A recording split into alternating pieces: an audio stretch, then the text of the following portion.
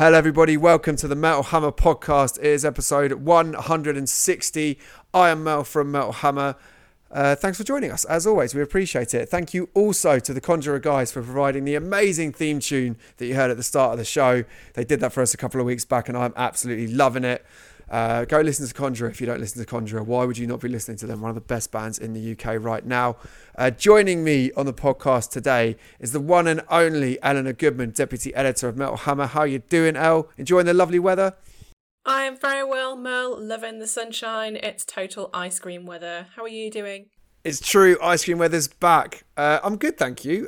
Joining me also today is the one and only Stephen Hill, one of the most beautiful contributors on Metal Hammer. Oh, thank you very much. That's very nice of you. I'm good, thanks. I mean, you didn't actually ask whether I was good or not, but I am, so that's good. I was just trying, actually, this is not very good for the podcast listeners, but my cat's just walked in. I was going to try and grab her for Eleanor, because I know you like to see her, don't you, Elle? Bonjour, Cam. I love to. I love to see Bonjour. Tantalisingly out of reach. She's just lying on the carpet, but she's too far away because I've got my headphones in. So, unfortunately, maybe she'll stay there and we'll do it afterwards. There'll be a little post-podcast treat for both of you. We'll record Bonjour like meowing or something and put it on a Patreon or something like that. That's how this works these days, isn't it? Good. I get technology. We are doing a reader Q&A special this week. We do these every so often on the Metal Hammer podcast. If you want to get involved in the next one, go over to facebook.com/metalhammerreaders. It's where all the most dedicated readers of the magazine and listeners of the podcast all hang out. It's where we like to hang out as well. So we all talk about lots of stuff. There's been lots of interesting debates going on this week, some of which I've actually kind of snuck into the questions because I thought one of them was really interesting. One of the points that kind of got raised in general was so interesting this week that I thought we should talk about it on the pod as well. And yeah, it's where you should come hang out to talk to us and let us know what you're thinking of what we're doing at Hammer, what you'd like to see more of, what you'd like to see less of, all that good stuff. You know how it works. But it is facebook.com/metalhammerreaders if you want to get involved, because we're doing another one of these in the next few weeks or so for sure. So we just get stuck in. I thought it was kind of obvious what we wanted to start with for this week. So do you want to take the first question, Elle? Big news, big reunion news. This is from Mark Baker. How great is the news that Mudvayne are reforming? Do they get unfairly lumped in with the crud of nu metal, or were they really the aggressive version of Tool that they seemed to aim for? I'm fascinated by both your answers to this. Before we really get into Mudvayne in general, the Tool comparison, interesting. Probably the two biggest Tool fans at the magazine in front of me right now. What are you saying about this Mudvayne were an aggressive version of Tool vibe from Mark?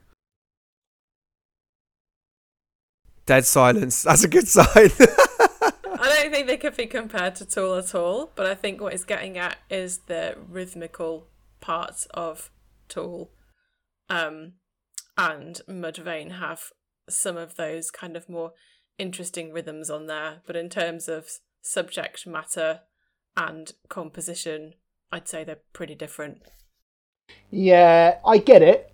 I think they've probably got more to do with Tool than they have with Slipknot, to be perfectly honest, musically. The whole, should they be lumped in with the crud of nu metal, I don't really think they've got very much to do with nu metal at all. I think it's quite a stretch to compare pretty much any band to Tool, really. Like, I think I can definitely see why someone would think that about Mudvayne. I think Mudvayne were pretty unfairly maligned, let's be honest, because of when they came out and the way they looked, really. And I guess their association with Sean Crahan as well, a little bit at the time. People sort of seemed to look at them as a sort of budget Slipknot, and at the time when Slipknot were more of a nu metal band. I don't really strictly think they really ever were a nu metal band. I mean, there's certainly odd time signatured progressive elements to LD50. I think you need a bit more than that to be Tool, frankly. But yeah, like Eleanor says, I think subject matter wise and composition wise and just the whole general aesthetic of the band, it's not an obvious fit to compare those two bands. But I do think there are probably far more similarities with Tool and Mudvayne than there are with, like, I don't know, the fucking Union Underground and Mudvayne, personally. I think the guitar tone is really nu metal. Like, I think you kind of said they don't really have much in common, but I think that tone of how they sound when they riff is really nu metal. But yeah, like looking back on it, when you think about what else was around all the time with the kind of rhythms they were using and the sort of slightly jazz type things that I was trying to do, and it's more diverse than I remembered it being. I think at the time I was just like, this is a nu metal band, but there's more in there. Yeah, definitely. I mean, it's interesting because I think one of the reasons I love kind of nu metal in terms of like the culture and the era is because, I mean, I suppose this could apply. I don't know. Like, I don't feel like there were loads of like non-thrash bands that would have got lumped in with thrash. Do you know what I mean? When thrash kind of really broke for the first time. I guess it did kind of happen with grunge. You always like get people that aren't happy with Alice in Chains getting there with a grunge band and all that kind of thing. But because nu metal as a movement, I mean, once it got past Korn, pretty much a lot of stuff that came after Korn was already kind of a bastardized version of it, or a more extreme version of it, or a more cartoonish version of it.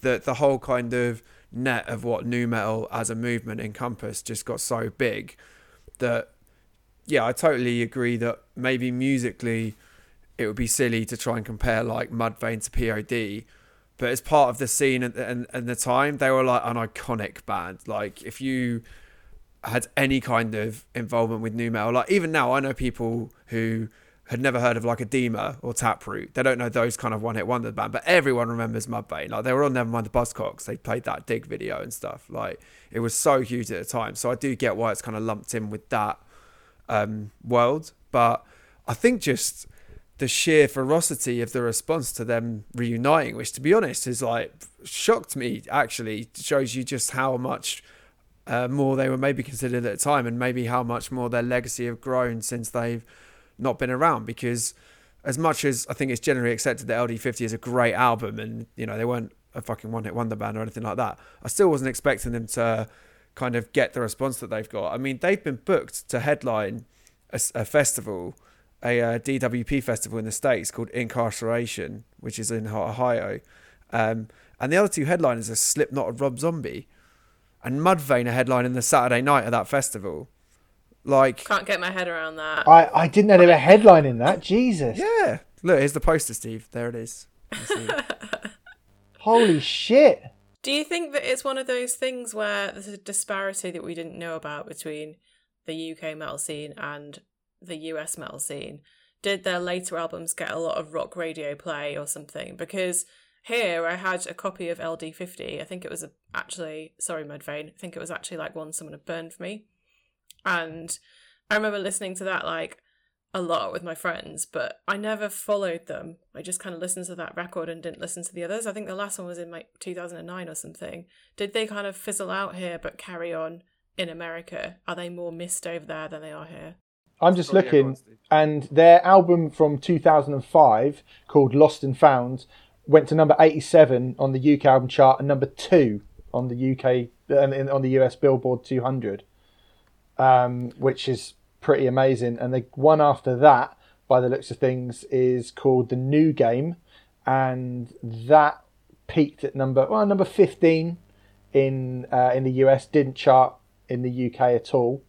And their final studio album, their self-titled album from 2009, that reached number 53 on the US Billboard. So it's a bit of a drop-off in like a 4-year period, but I mean, didn't chart at all in the UK and only charted in the US. So obviously they were clearly a lot bigger in the US, even towards the kind of latter part of their career, than they were anywhere else. Yeah, it seems that way. And like you look at those streaming stats, and you see that like this has all got a bit number wang, but you see that like, you know, I mean, you go to someone and go, what do you think the most popular Mudvayne song is? And everyone would say Dig, obviously. It's got about half the number of streams of the most popular song, which is Happy, off that 2005 album. And I've tried to look at why it's got nearly 100 million streams, and I've tried to kind of look at why this song, out of all the songs, is so big. I mean, it was used as a WWE theme. It's been used in commercials and stuff. Pharrell Williams. Pharrell Williams, it's a hat in it. That's the song you're talking about? No, obviously not. I love that song. It's a song for a happy day. No. I can't be doing with that tune. That was when Pharrell jumped the shark for me. Yeah, so and that got on the that was the number one on the US Billboard hot mainstream rock tracks. Oh, how many fucking Billboard rock things are They there? got loads. Too many. But yeah, anyway, the point is they're obviously a big deal, and this is a really big thing in the States. And you know, I think I was saying to Steve actually a few months ago that I didn't actually own LD50. I remember playing it round at least a couple of mates' houses, so it was kind of always in my peripheral when it came out. And obviously Dig was all over the video channels and stuff, but I wasn't like a diehard Mudvayne fan at all compared to some of the other new metal era bands I really went for. But this kind of excitement around them coming back is actually quite infectious, and seeing them announced for that lineup did kind of make me think, yeah, actually I wouldn't mind seeing quite a lot of LD50 tracks live in front of a headliner sized crowd. I think that would be amazing. So I mean, I think it's cool, it's unexpected. I'm going to be fascinated to see if they feel like they need to dress up like mint humbugs and strawberries again, because some of that makeup I don't think looked good at the time, let alone now. I know they kind of ditched it quite early on in their career, but for a lot of people, like, that is Mudvayne. So I don't know. I'll be interested to see how it all goes down. The thing is that, I mean, I was talking about this the other day. Like, just everything comes back round. Everything comes back round and becomes reappraised and cool at some point. I think I said it on this show last week. Like, you know, every single thing. I was looking at the reviews randomly. I was looking at the reviews for the first Tears for Fears album. And Tears for Fears, now everyone thinks, oh, they're this massive band in the 80s that everybody loved. Well, when at the time they're reviewed with terrible reviews. And I think, like, Limp Bizkit have never been cooler than they are now. Have never been. Oh, I was looking at the streaming numbers for Limp Bizkit. It's more than basically every other metal band you can think of apart from Metallica. And they've not released a record in like a decade or something. I never thought I'd see a day where people were kind of like actually repping for Limp Bizkit as not just a fun band. I think that's, you know, but actually like a kind of cool, credible band.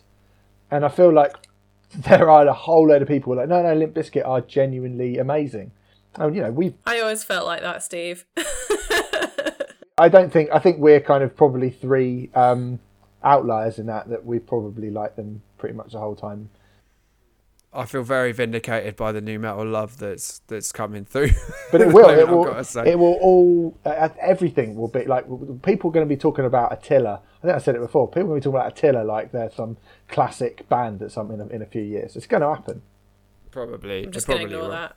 But I think it's just the way people are consuming music now as well, because I think it's not just kind of nostalgia freaks in their 30s and 40s that are kind of pushing the new metal bandwagon back up the hill. I think like there's so many kids that are kind of digesting music in different ways now, and you're seeing through things like TikTok and everything else, you're seeing songs like Last Resort, for instance, just get a completely new lease of life on there, to the extent where like Papa Roach are doing, admittedly an awful, but nonetheless are doing a kind of new TikTok friendly version of Last Resort and all this kind of stuff. Like, pop culture is kind of eating itself before our eyes, and it's just a really fascinating thing to see. I mean, and if, you know, man, if it makes like Limp Bizkit want to tour one more time and play the hits live, I'm totally fine with that. I know nostalgia is a dangerous and toxic thing, but, you know, who cares? I like that Jerris Johnson version. The Jerris Johnson version of Last Resort, I think that's good. But Papa Roach's streaming numbers are huge as well, although they are an active band, so maybe that's more reason for it to be that way. Yeah, although I strongly suggest, I strongly think a lot of that probably is to do with like 200 million people streaming Last Resort or whatever it is. But yeah, they are definitely doing all right as well in this whole thing. Speaking of nostalgia, going to take us all the way back to the old golden year of 2020 for this next question. David Inglis asks, well, first of all, he says, hi, I hope you're all keeping well. Thanks, Dave. You too.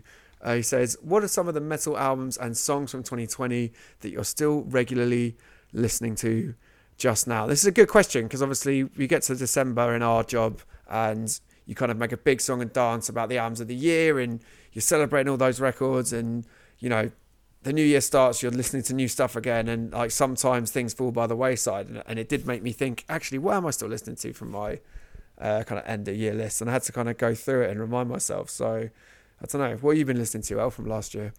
Bring Me the Horizon, post-human survival horror. There's just a ton of bangers on there. It just doesn't get old for me. Just really, really like that record. I've actually probably listened to that more this year than last year, you know? Like it. And we weren't allowed that in our end of year lists either, were we? Because it's technically an EP.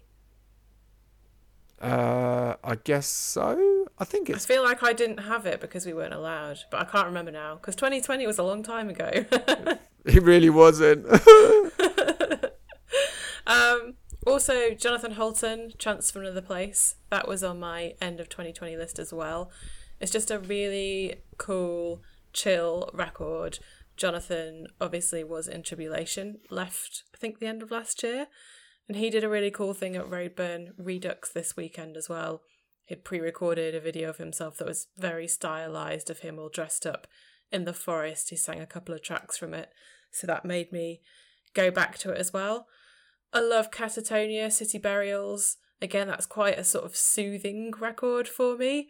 I think the ones that I've been playing from last year have either been the kind of like big fuck it ones or the feel better ones. And City Burials has a mixture. There's some really sort of metal-y ones. There's some really progressive metal-y ones. And it's just a really great record. So everyone should listen to that. And then my number one last year was Ohms by Deftones, but I actually haven't listened to it that much this year because I felt like I'd rinsed it so much. I didn't want to ruin it for myself. So I still love that record and I'm going to listen to it soon, but I've just been holding off a little bit so that I don't ruin one of my favourite records. I haven't listened to that Deftones album at all, actually, this year. I thought it was really good. Now, Steve, you gave... Code Orange's album a 10 out of 10 this year, last year even. So is it still in regular rotation for you or have you changed your mind? No, not at all. No, funnily enough, I was going to say, I kind of didn't want to say Code Orange because I say it all the time. And I guess people probably like, that's obvious.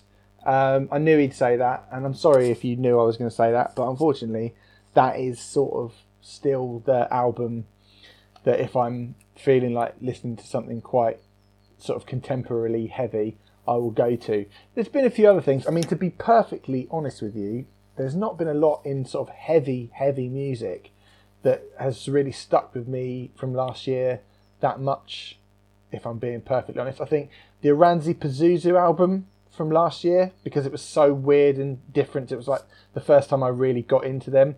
I've whacked that on a few times. I think that's something incredibly unique. I mentioned J Jail last year. I'm not really sure how much that counts as metal, but I've listened to that a fair bit over the last few months because I think those songs are just really, really brilliant. The Palm Reader album, Sleepless, I listened to quite a lot as well. And the other one's Close by Ohms. You said Ohms by Deftones, but Ohms, the UK, what are they, stoner sludge metal thing. I really love that record, and that has been something which I've continually listened to. I mean, probably maybe not in full, but certain tracks in isolation I just think are amazing on that record. So I'd say they're probably the ones that have stuck with me the most, but really like Code Orange has tended to be the one that I've really gone back to a lot. I mean, there's stuff like Run the Jewels and Clip In, which I talked about last year, which I still listen to both of those albums a lot.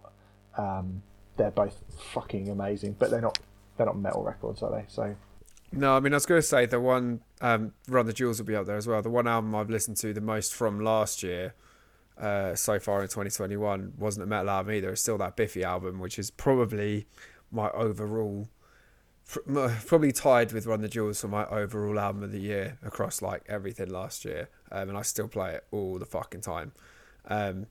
But yeah, I mean, I still play the Trivium album quite a lot, especially like sometimes if I want to just get fired up quickly before I'm doing something, I'll just put on Scatter in the Ashes because I just love that song so much. And I still play the Gavelatech album a fair bit as well. And again, like if I just want a quick like fire up kind of track on there or a track to whack on a playlist, I'll play the single off it, which I've completely forgotten.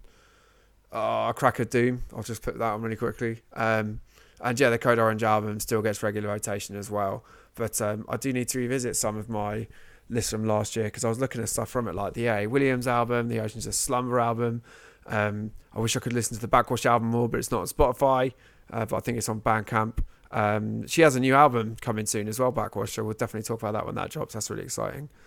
So yeah, it was a good year, and those albums definitely deserve to be celebrated some more. Tom Farrow asks, the recent 100 Greatest 21st Century Songs edition, that was from a couple of months back, he wants to know, how were these songs whittled down? Was it a similar way to the Albums of the Year list? Also, were there any songs that just missed out? Yeah, I mean, no, it wasn't like similar to the Albums of the Year list, because the Albums of the Year list is just a straight up poll of our contributors. Everyone gets an equal kind of say on what goes in, and then the kind of the ranking is done by a point system, so it's just purely democratic. With the top 100 greatest 21st century songs, it was more like we all picked a ton in the team. We then invited our readers over on the Facebook page I said earlier, facebook.com/metalheads. Come join in. You can actually contribute to the magazine. We got some of them to pick some. We got some people in bands to pick some as well. And then we kind of just, as a team, kind of editorialized it and kind of thought, okay, like if you can try and be objective about this, what makes the most sense to kind of put these songs in? And it, you know, they can be quite a painstaking process in many ways, but they're also a lot of fun, because obviously everyone's got slightly different perspectives on what greatness counts as in those kind of contexts. But I was reading back through that issue the other day, and I think it's pretty cool, if we do say so ourselves. I think Chop Suey was about as an objective choice you can get for a song like that, wouldn't you say? What do you reckon? Yeah, definitely. I mean, I think we said it at the time when it went in on the list that we did. It's just it's got all the things, hasn't it? It's culturally significant. It's very, very popular. It was critically adored. It represented some sort of shift in the sound of metal. It kind of captured the zeitgeist, and it's pretty much as big and as universally popular then as now as it was back then in 2001. So I think you'd be hard pressed. It kind of ticks literally every single box that you would want that would make a song important. Do you know what I mean? So yeah, I don't really think anyone can really argue with Chop Suey. I think even the people that would argue against it, who are just being contrary twats, still go, wake up, grab a push up a little bit. I'm sure they still know how to do that. And I bet most people couldn't do that with their alternative pick. Absolutely not. It's beyond iconic. What were you going to say, Al? Just that the second part of the question, were there any songs that just missed out? There were some songs that just missed out. A lot of songs that just missed out. Yeah. I mean, I've got a few that I wanted to put in personally, but like Merl said, we had to try and be objective. I really wanted to put in Angie WK's Party Hard, because I just think that's an ultimate anthem. Alice in Chains, Something from When Black Gives Way to Blue. A Perfect Circle, 36 Crazy Fists, Slits Wrist Theory, Beartooth, In Between. I think Beartooth got in, didn't it? I don't think it did. I thought Beartooth got in. I might be incorrect. This is what happens, because there's so, you know, you end up with a list of like 200 songs or something, and there's so much kind of like last minute swapping, like, no, we can't not put this one in, but oh, that means this one has to come out, and so you know, even off the top of our heads, obviously we've got it all noted down because we're professionals, but even just thinking about it, Beartooth is not in there. I've just checked online. No way. Well, there you go. Sorry, Caleb. 100 wasn't enough. Probably the correct decision, I would say. But for Beartooth, Angie WK, I think would have been a great one. I didn't have a lot to do with the picking of it, but I think I did say to you, if you don't put One Arm Scissor in there, I'm never speaking to you again. that was luckily that was already in there, so we're still friends. But yeah, that was kind of quite an early that was like a first round nominee, I think, for the list. I mean, for me, it was like you could just put in. It was hard to kind of know where to set the limit for like things like new metal one-hit wonders and things like that, because there were some like massive songs from that scene, but you can't really just chuck them all in there. I think we ended up putting Halo by Soil in there because we felt like that was kind of representative of the just past initial new metal burst. It's an iconic song, and you kind of have to acknowledge some of those kind of like one-hit wonder bands in there. I know there's loads of people that be like, oh, Soilline a one-hit wonder, but I mean, come on, man. I think their second biggest song was like a cover of like Black Betty or something. Yeah. So how did we not put Alice in Chains in though? That record was incredible. Because I feel like so good. As much as that album was amazing, Check My Brain. Like, yeah, let's Check My Brain. Your Decision, Looking in View, Black Gives Way to Blue, which I thought you would have loved because that's the Elton John one. Yeah, that is a good tune. I mean, it's not really... Elton isn't exactly very forthcoming on that tune, but... I can't remember how this went down. I must have argued for it and it got chucked out by somebody on the team, but I'm not sure how it happened. Probably me. I'm quite vicious when it comes to just cutting stuff. I'm like, we haven't got time for this. Look, if it was a night... When we did the 90s list, Alice in Chains were like there with a bullet, all right? You can't have every decade. Unless you're Iron Maiden. Steve, do you want to do the next question? Yeah, sure I do. Hold on, let me get it up. I wasn't ready to go then. So Jatinder J. Tour asks, I've been listening to a lot of new bands from a rising empire, and it feels like the golden era of Roadrunner in the early 2000s. Golden era of Roadrunner was 93 to 98, by the way. But anyway, do you think record labels, especially from the metal world, can have that glory again? No. No, I mean it's the thing. I mean it's interesting because I think Rising Empires is it's a cool label. It's generally poised as like a kind of younger metal label. I did have to kind of just go back and check which bands are on their label because I couldn't name loads off the top of my head, and they got some interesting acts like Annie Is Okay and Heart of a Cow and Landmarks and bands like that. I mean, like in terms of like labels coming out with cutting edge, exciting, vital, young, heavy bands, then yeah, like we're in a great period for that right now. I mean, Roadrunner are probably having their best era for a couple of decades in terms of putting out great young bands. Everyone from Code Orange to Creeper to whoever, like they've just got a fucking great roster. What's the label who came out of the ashes of Holy Roar? Church Road. Yeah, Church Road. They've got a fantastic they're doing some great things as well. Nuclear Blast are signing a lot of great young bands along with a kind of unbelievable roster of more veteran bands they've got. So I think in terms of like, just a record label putting out great, exciting new bands, it's as good now as it's ever been on that front. But in terms of like being like a powerhouse, kind of chart dominating, countercultural defining force, I don't know. I feel like metal's not at that point right now. Maybe it could get there again, but I think it's going to take more than Architects kind of having to basically initiate an entire campaign around getting on one album for us to kind of feel like metal is in that kind of space again. Do you know what I mean? Yeah, I think there's some really great labels. Like, I mean, Southern Lords do amazing kind of doom stuff. There's an album coming out this week actually by Big Brave on that label, which is fucking amazing, which is out today or Friday as you listen to this podcast, which is fantastic. And they do lots of really cool kind of sludgy shit, amazing. And Jacob Bannon and what he's done with Death Wish is kind of turned it into a brand as well. And you mentioned Church Road, like there's loads of really cool records for really cool record labels for specific types of stuff if you are into a really, really specific type of stuff. But in terms of that kind of glory period for Roadrunner, which I'm sorry is definitely the early to mid 90s, is not the early 2000s. I think them having Machine Head, Sepultura, Slipknot, Vision of Disorder, Shelter, Dog Eat Dog, Biohazard and Obituary and Deicides is a bit better than when they had like Downer and Chimera. Like, come on.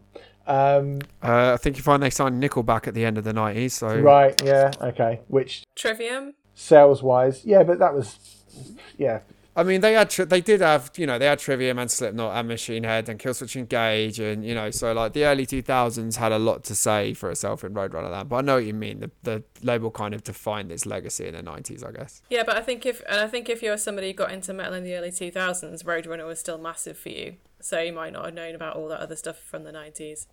Maybe, but I mean, undoubtedly that is the glory period, right?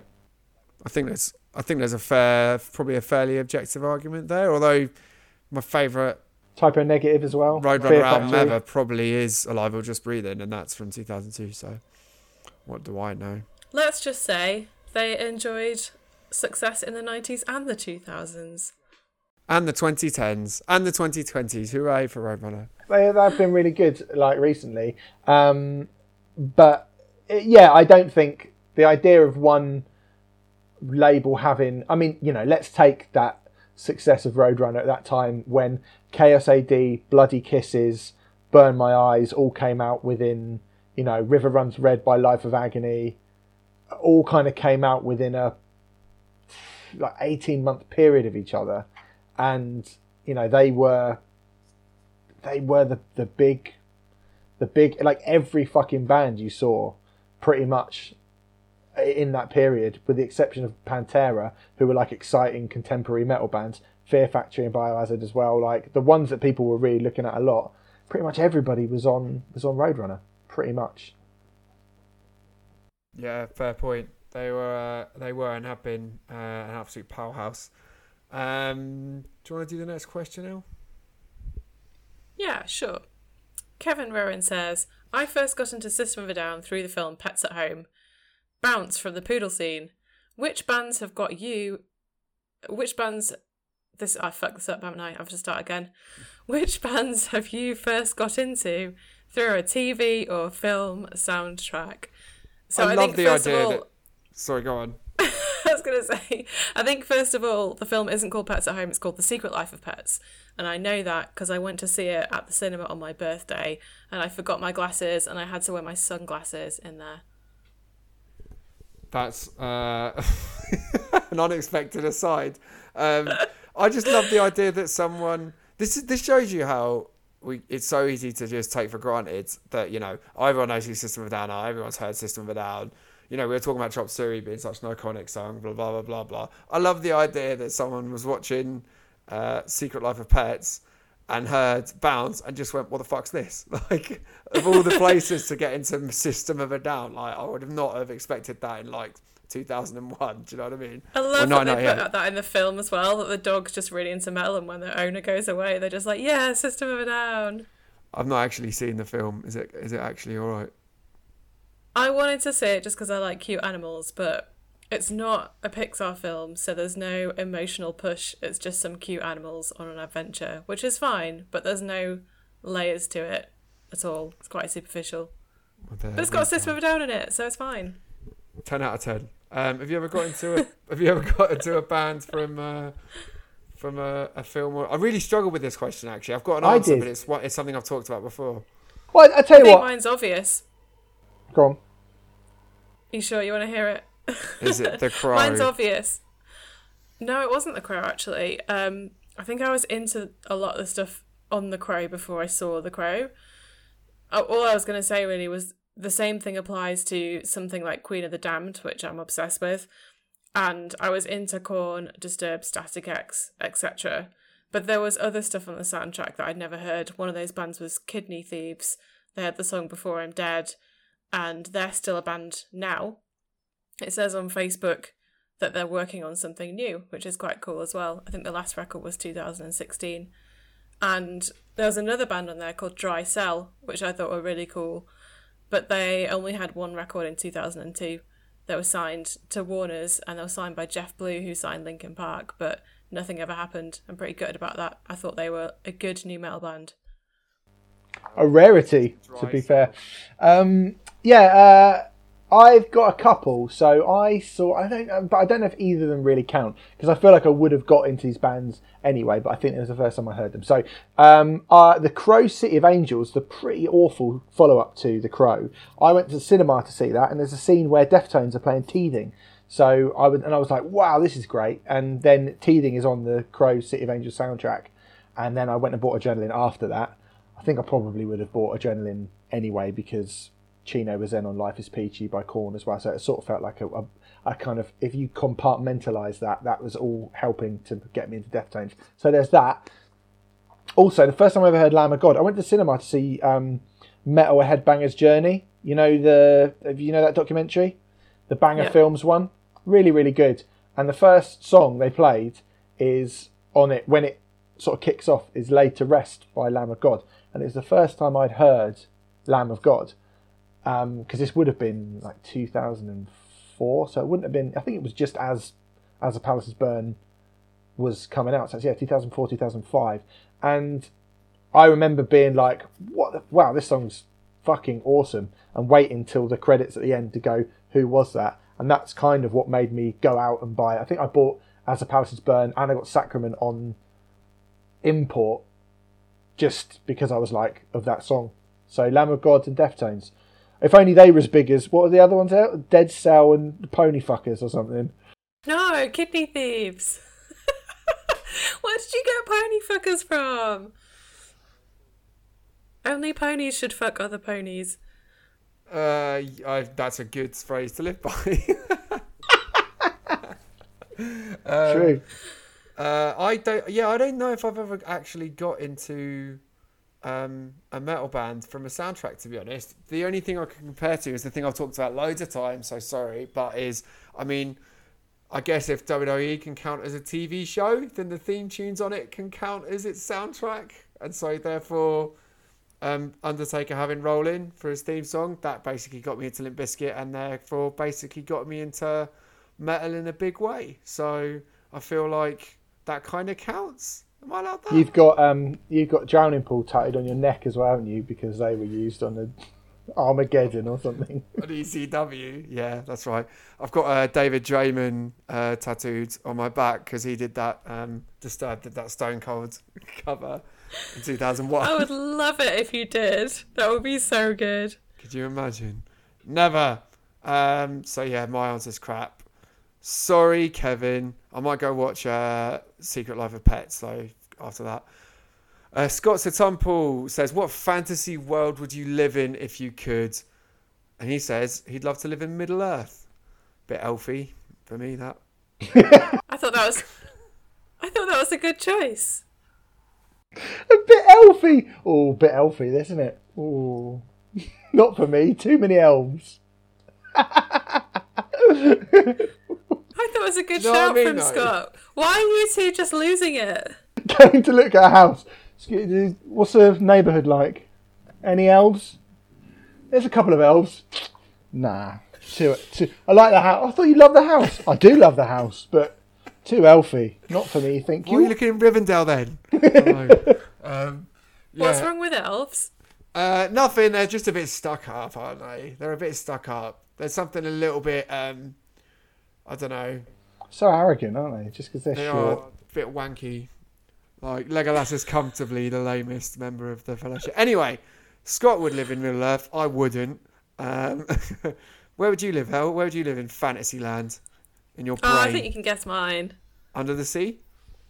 I would live in... Well, it's a fantasy world, so I didn't pick as specific a place as Rivendell. But I picked the Witcher world. That was very telling by where your brain was at in picking that out. I would live in the Witcher's world.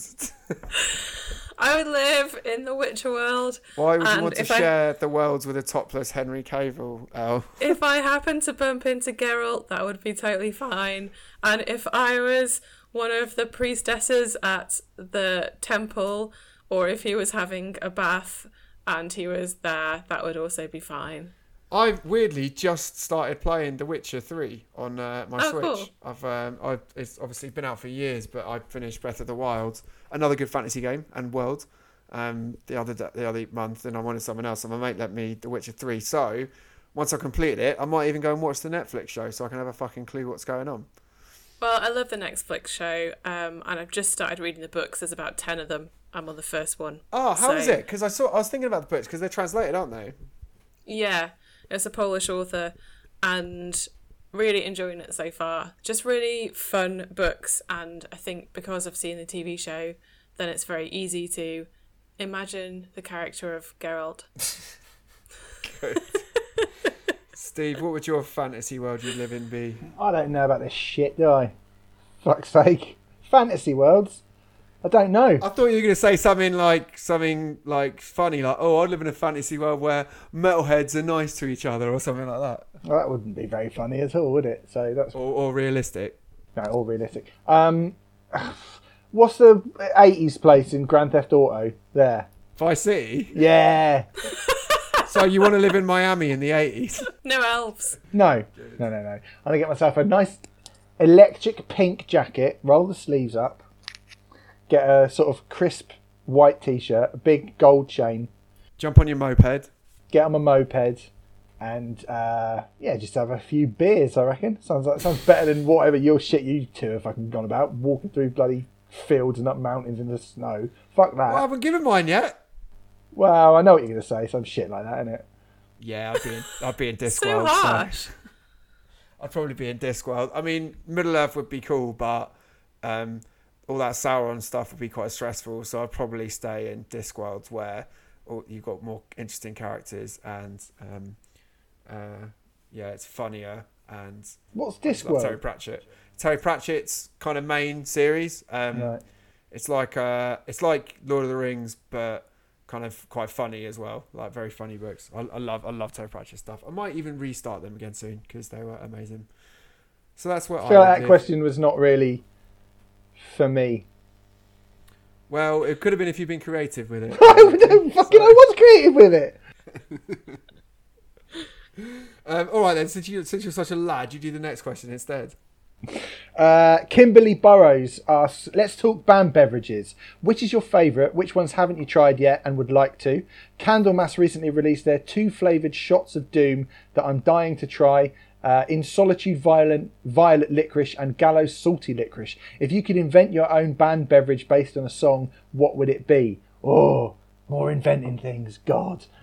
Being creative. Yeah, God, I hate it.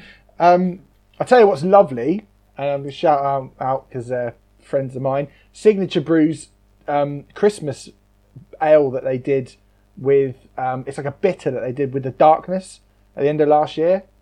That is actually really nice. That is fucking lovely. That is a good beer. Signaturebrew.co.uk. Go and get your. Yeah, all right. They don't sponsor this podcast. Oh, right. I was getting mixed up. I lived off quite a lot of the Motorhead beers over the first lockdown, as well as Signature. Actually, there are a few breweries that I'll just kind of take it in turns to like order in for the weekend each time because obviously all the pubs were closed. And I went through a lot of those Motorhead beers and they're really good. I like the Metallica beer as well, although it is deceptively strong. It's like nearly 6%, so you have a few of them, you'll get knocked out. I like the Metallica whiskey, even though it basically just tastes like Jack Daniels, but that's a win in my book. And I do like some of the Trooper beers as well, although not so much the super ale-y ones. But there are a couple of nice ones as well. I was trying to think of bands that should do a beer and haven't done a beer yet. I don't think Orange Goblin have done a beer, have they? Because Ben Ward would get, I reckon he'd smash making a good beer. That man knows his way around a pint. They haven't done, I don't know, maybe they haven't, I don't know. But that seems like something that they should do, right? They should do it. They can call it Red Brew Rising and give it some kind of red tint. That would be my choice. And I would enjoy it very much. So let's do it. Let's do it, Orange Goblin. Orange Goblin time Metal Hammer beer. Made by Signature Brewery. There we go. Let's make it happen. What about you, El? What's your favourite band's brew? I've got the Slipknot bourbon, which is okay. It's got a cool logo on the front that's like corn from the cornfields of Iowa. Got it for Christmas, so that's quite cool. I really want to try the Clown Moonshine, but it's only available in the US. I've never had Moonshine. They're doing some kind of special box set where you get the bourbon and the moonshine together, but you can't buy the moonshine by itself. But I just feel like moonshine made by Clown would be weird and intense. I've never actually had moonshine, so I wouldn't know. Is it not like quite hardcore, that stuff? Yeah, it just tastes. Well, I've had stuff, that's called shine or moonshine before, and it just tastes like pure alcohol. It just kind of tastes like. Well, it tastes like. Yeah, just tastes like alcohol. Delicious.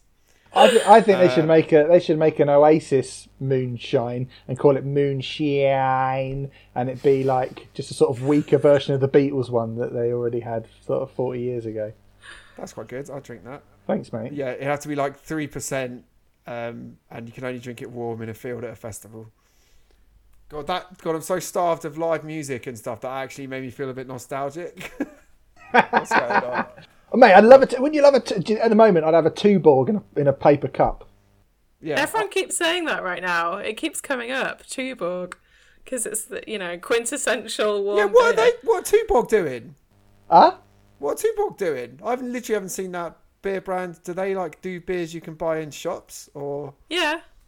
You can get a pint. You can buy a pint of Tuborg at certain pubs, I'm sure. I've never seen that. I would like to see the pub that does that. You could do an Iron Maiden moonshine. And call and it you what? could call it Moonshine Child.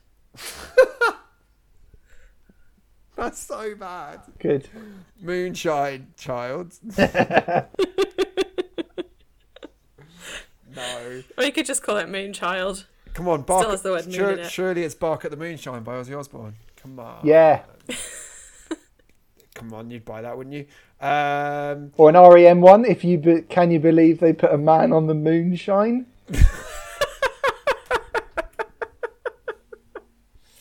Mate, I got REM's Greatest Hits on vinyl the other week. Fucking band. Ah, a band. Amazing. Phenomenal. I like Bark at the Moonshine because it could come with some kind of dog. A werewolf. Oh, get over animals. Oh, Jesus. sorry. Get over animals. Pathetic. Daniel Pleites. Right, this is a serious question now. We can get our critical heads back on. Daniel Pleites says, why do people hate on Ghost, Poppy and Babymetal?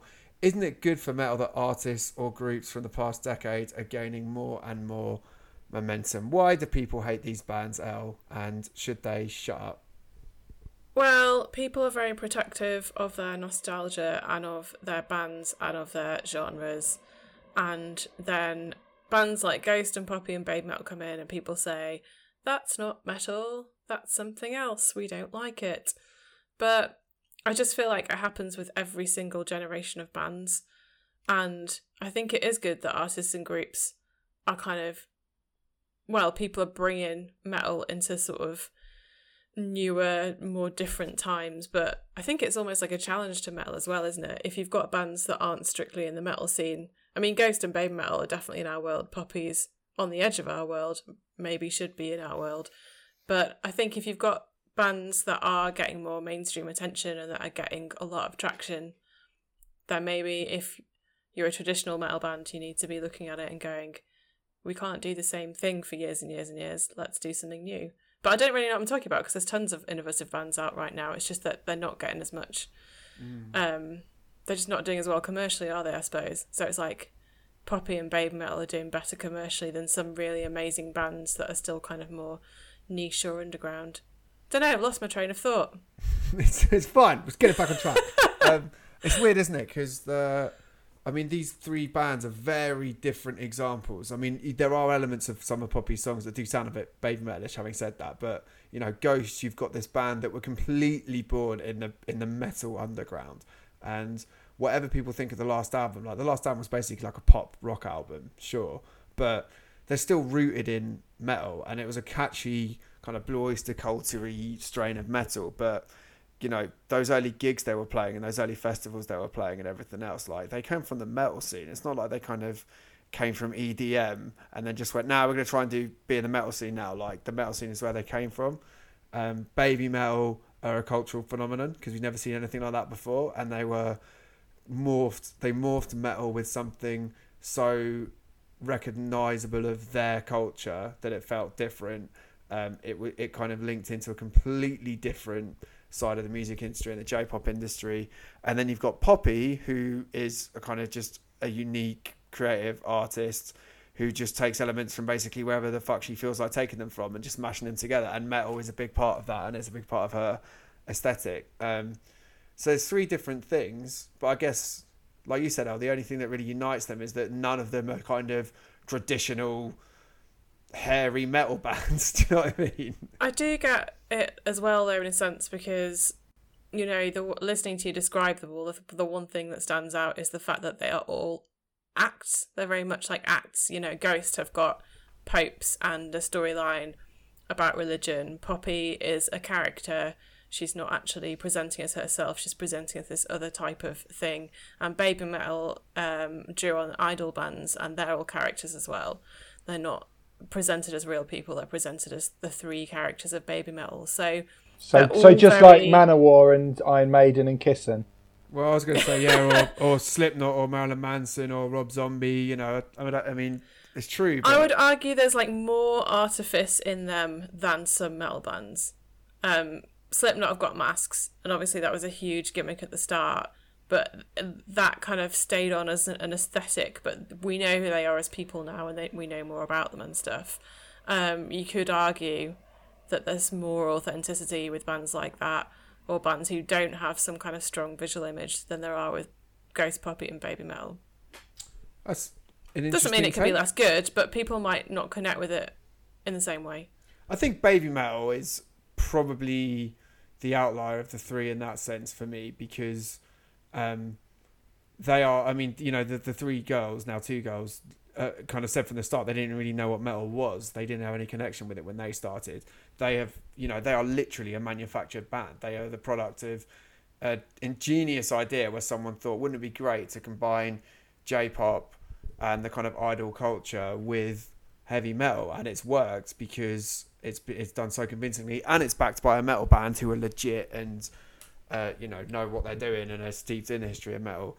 But I think songwriters too, songwriters who came from metal. Yes, definitely, exactly. So, but there's still probably more, I think that kind of like thing of like artifice probably applies most to them, just because that is literally someone's just kind of manufactured that out of nothing. Whereas at least Poppy and Tobias Forge are like kind of artists who are just doing their own thing and have kind of created a persona around that. Like with Babymetal, I feel like they kind of made a persona and then kind of injected metal into that.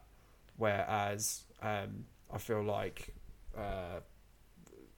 Ghost and Poppy are from the minds of Poppy and Tobias Forge, and they kind of made music and have built this weird gimmick around that. I don't know. Am I making sense, Steve?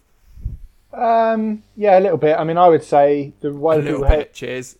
No, you are. I mean, I think there's. I mean, it doesn't really bother me at all that like somebody who's written a song particularly, like, I don't know. I'm sure Coal Chamber wrote all their songs, but they're still not as good as the boy band Five. I like both bands. So who gives a fuck? Metal's fun, isn't it? Because metal will tell you that it's the most open-minded genre of music, and that it doesn't matter what you look like or what you say or what you sound like or where you're from. Everybody's welcome. And, you know, the evidence of the thing that those three bands have in common is they don't look right. They don't look like they should be metal bands. And the reason people don't like it is because, I mean, Ghost are committing the most heinous crime of the three of them, I think, of looking the least like they sound. I mean, Ghost look like they should sound like Darkthrone, and they don't. They sound like Blue Oyster Cult. And rather than just going, that's funny how they sound like this kind of classic hard rock 70s thing with a bit of, kind of 70s ABBA-y pop pomposity about them, rather than going like, oh, what an interesting thing to do to sort of merge that with those visuals. No, people go, oh no, I know what those bands who look like that sound like, and they don't sound like this, and the end, like, that's it, you're not a metal band, you have to sound like that. And it's really, really fucking ironic that I think metal is probably the most, as a genre, it's probably more than any other genre, is the one that cares the most about what you look like. I think it's really, really ironic to think that metal is this really open-minded thing, when I think actually if you're two young girls, you can't be metal dressing in nice dresses. If you're some YouTuber who dresses in silver and stuff and presents herself like a kind of robotic Lady Gaga, you can't be metal because you're not dressed properly. And there are plenty of things like Babymetal is, when I first heard Babymetal, it is a head fuck. Like, it was a real head fuck, because those melding of those two things is something that I'd never ever heard before. So it was a real thing to go, oh god, that's weird. But nobody, previously you wouldn't get, I mean some people would, but you shouldn't get too bent out of shape for two types of music kind of being melded together. I don't see other genres getting annoyed about that. I don't see other genres getting angry that hip hop has been melded with dubstep, or if folk music has been melded with electronic music. You just don't get that in other genres. You only get it in metal, and it's all down to the fact that this calling people, anyone who calls someone a poser because they look like Poppy or whatever. I mean, you're the one in the uniform, mate.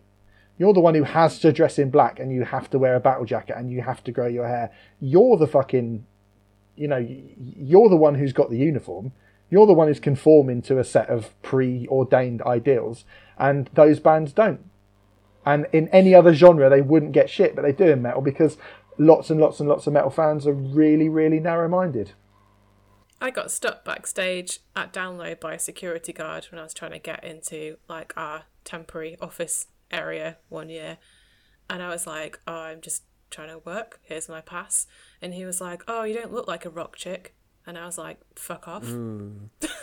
Just go fuck yourself, please. I mean, I think we probably know what he meant by that, which is not criticising anyone who chooses to look like a quote-unquote rock chick, but that's, it's just so presumptuous, isn't it? I mean, it's very, very odd. I think a lot of it does come down to the fact that metal has been such an outsider genre for so many years, and, okay, you can't compare it to an outsider genre like hip hop, which is an entire cultural movement from an oppressed, side of society. Like it's not an underdog movement in that aspect, but it's never even when like we've talked about it before. Even when Limp Bizkit were number one and everything else, like I love new metal and I think it is absolutely a valid part of the metal world, but I wouldn't try and say that's an example of like heavy metal being like the biggest thing in music. Like heavy metal in its purest form has never been the kind of the number one go-to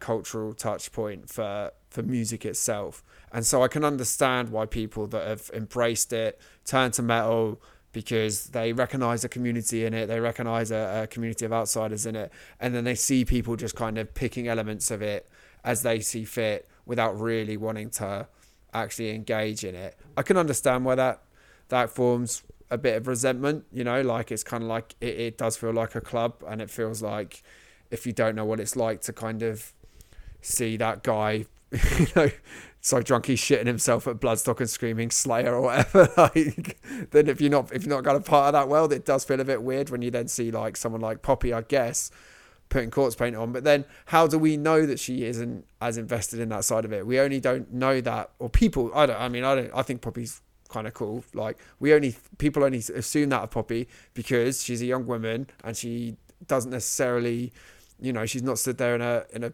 battle vest and an Arch Enemy t-shirt or whatever, and we kind of make these assumptions about people. But it's fucking weird. But I mean, get the fucking chip off your shoulder. Like, grow up, I would say. Just like the fucking music you like. Like, who gives a shit? Like, who gives a shit if Poppy comes? I mean, I've had this conversation, especially regarding back to Hybrid Theory, which I was like bringing up the new metal thing. I think sonically there are things. I don't think you can really listen to Poppy, particularly the heavy. I don't think Poppy has turned around and said she is a metal artist. She is a pop artist. She is a kind of a visual artist in many genres. She's a YouTuber and she does all these weird kind of artsy things, and she's done some metal songs, she's done some pop songs, she's done some kind of ambient electronic stuff. She's done all kinds of things, I think, with varying degrees of quality. She's all right. Like, her music's perfectly fine. It's not really what I choose to listen to, but if she wants to dip her toe into metal because it's something she likes, or she wants to kind of adopt the iconography of black metal, I've got absolutely no problem with that at all. That's something that how she chooses to present herself. It's not going to make me go, I better throw my fucking Immortal albums away now that a young girl off YouTube likes this type of thing. Like, why do you fucking care? I do think, and Ghost are the same thing. Like, just because Ghost don't sound like a black metal band, they sound like a Blue Oyster Cult. You probably wouldn't have a problem with Blue Oyster Cult. You probably wouldn't have a problem with old school 70s hard rock. So why have you got a problem with Ghost? Doesn't make sense. Babymetal, like you've already said, are really, really fucking heavy. Yes, musically, they're actually really heavy, and they're actually like a metal band. They've got solos, they've got double kick drum, they've got massive fuck off polyrhythmic Meshuggah style riffs. They're just fronted by, two young girls who just because they're not doing George Corpse Grinder Fisher death growls, that's not the only trait of what metal is. I think for me, if musically something's being put into metal for, like when 21 Pilots were getting called a rock band, and I was like, I don't see where the through line is from you. It's not about how you dress or how you look or the people that you bring into that scene. It's the fact that I'm not, like, the stuff you're influenced by and the stuff that makes up the sonic amalgam of your music has really got nothing to do with rock music. So why are you being called a rock band? Linkin Park, when they were getting called a metal band, I think Linkin Park broadly early on were a metal band, but I could see how people were like, I think the dilution of that sound is something which people really reacted weirdly to. And I am one of those people.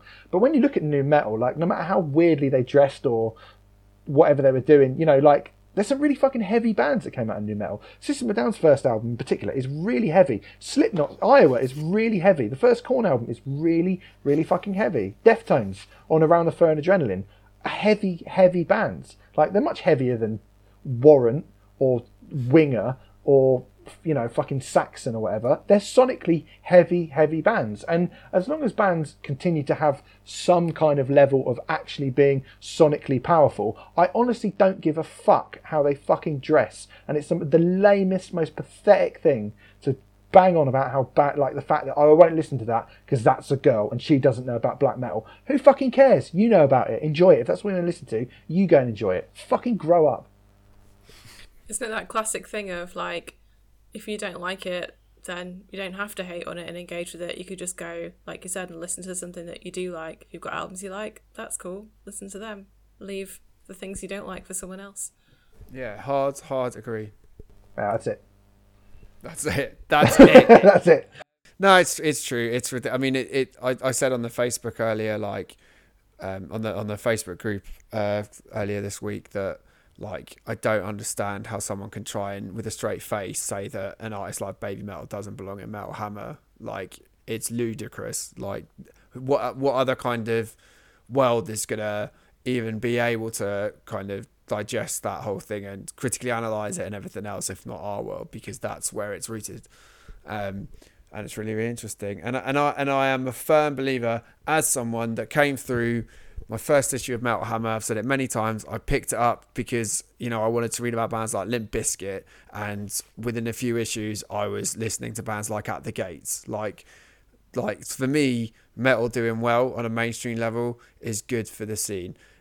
At the very, very least, it's not going to be a bad thing for the scene, is it? Like, it's not going to make fewer people listen to metal to go see an artist like Poppy performing on NXT or whatever else. So I think it's cool that these artists are out there. I hope it continues, and I hope that, you know, we can get to a stage, like, to bring us almost full circle, that we can get to a stage where metal labels are signing major artists and a kind of permeating the mainstream in a zeitgeist curating way. I can't see a downside for metal for that if that happens. So you keep on doing what you're doing, Ghost Poppy and Babymetal, if you're listening. And look at what happened with Kevin Rowan going to see The Secret Life of Pets and getting into System of a Down. You never know how people might get into metal bands. You just need a band or a song to just be somewhere people can find it. Exactly. And if metal is all underground all the time, no one is going to find it. It's exactly. not going to grow as much. Imagine if someone, like, involved in that process was an actual metalhead and someone said, oh, wouldn't it be fun if we put a System of a Down song on there? And they went, no, don't put our song on there. No, don't want you to. No, we don't. No, our music doesn't go in Disney films or whatever, cartoon films. No, we don't want it. Just do a pop song. Don't care. System of a Down would have one less fan, and how gutted would they be to know that? Yeah, it's true. Right. I was going to say something else then, but actually it'd just be fucking going off on one again, so I might just leave it. Have a little stroke of bonjour. She sat in the bathroom window looking out at the world, ready to pounce. What a lovely image to end on.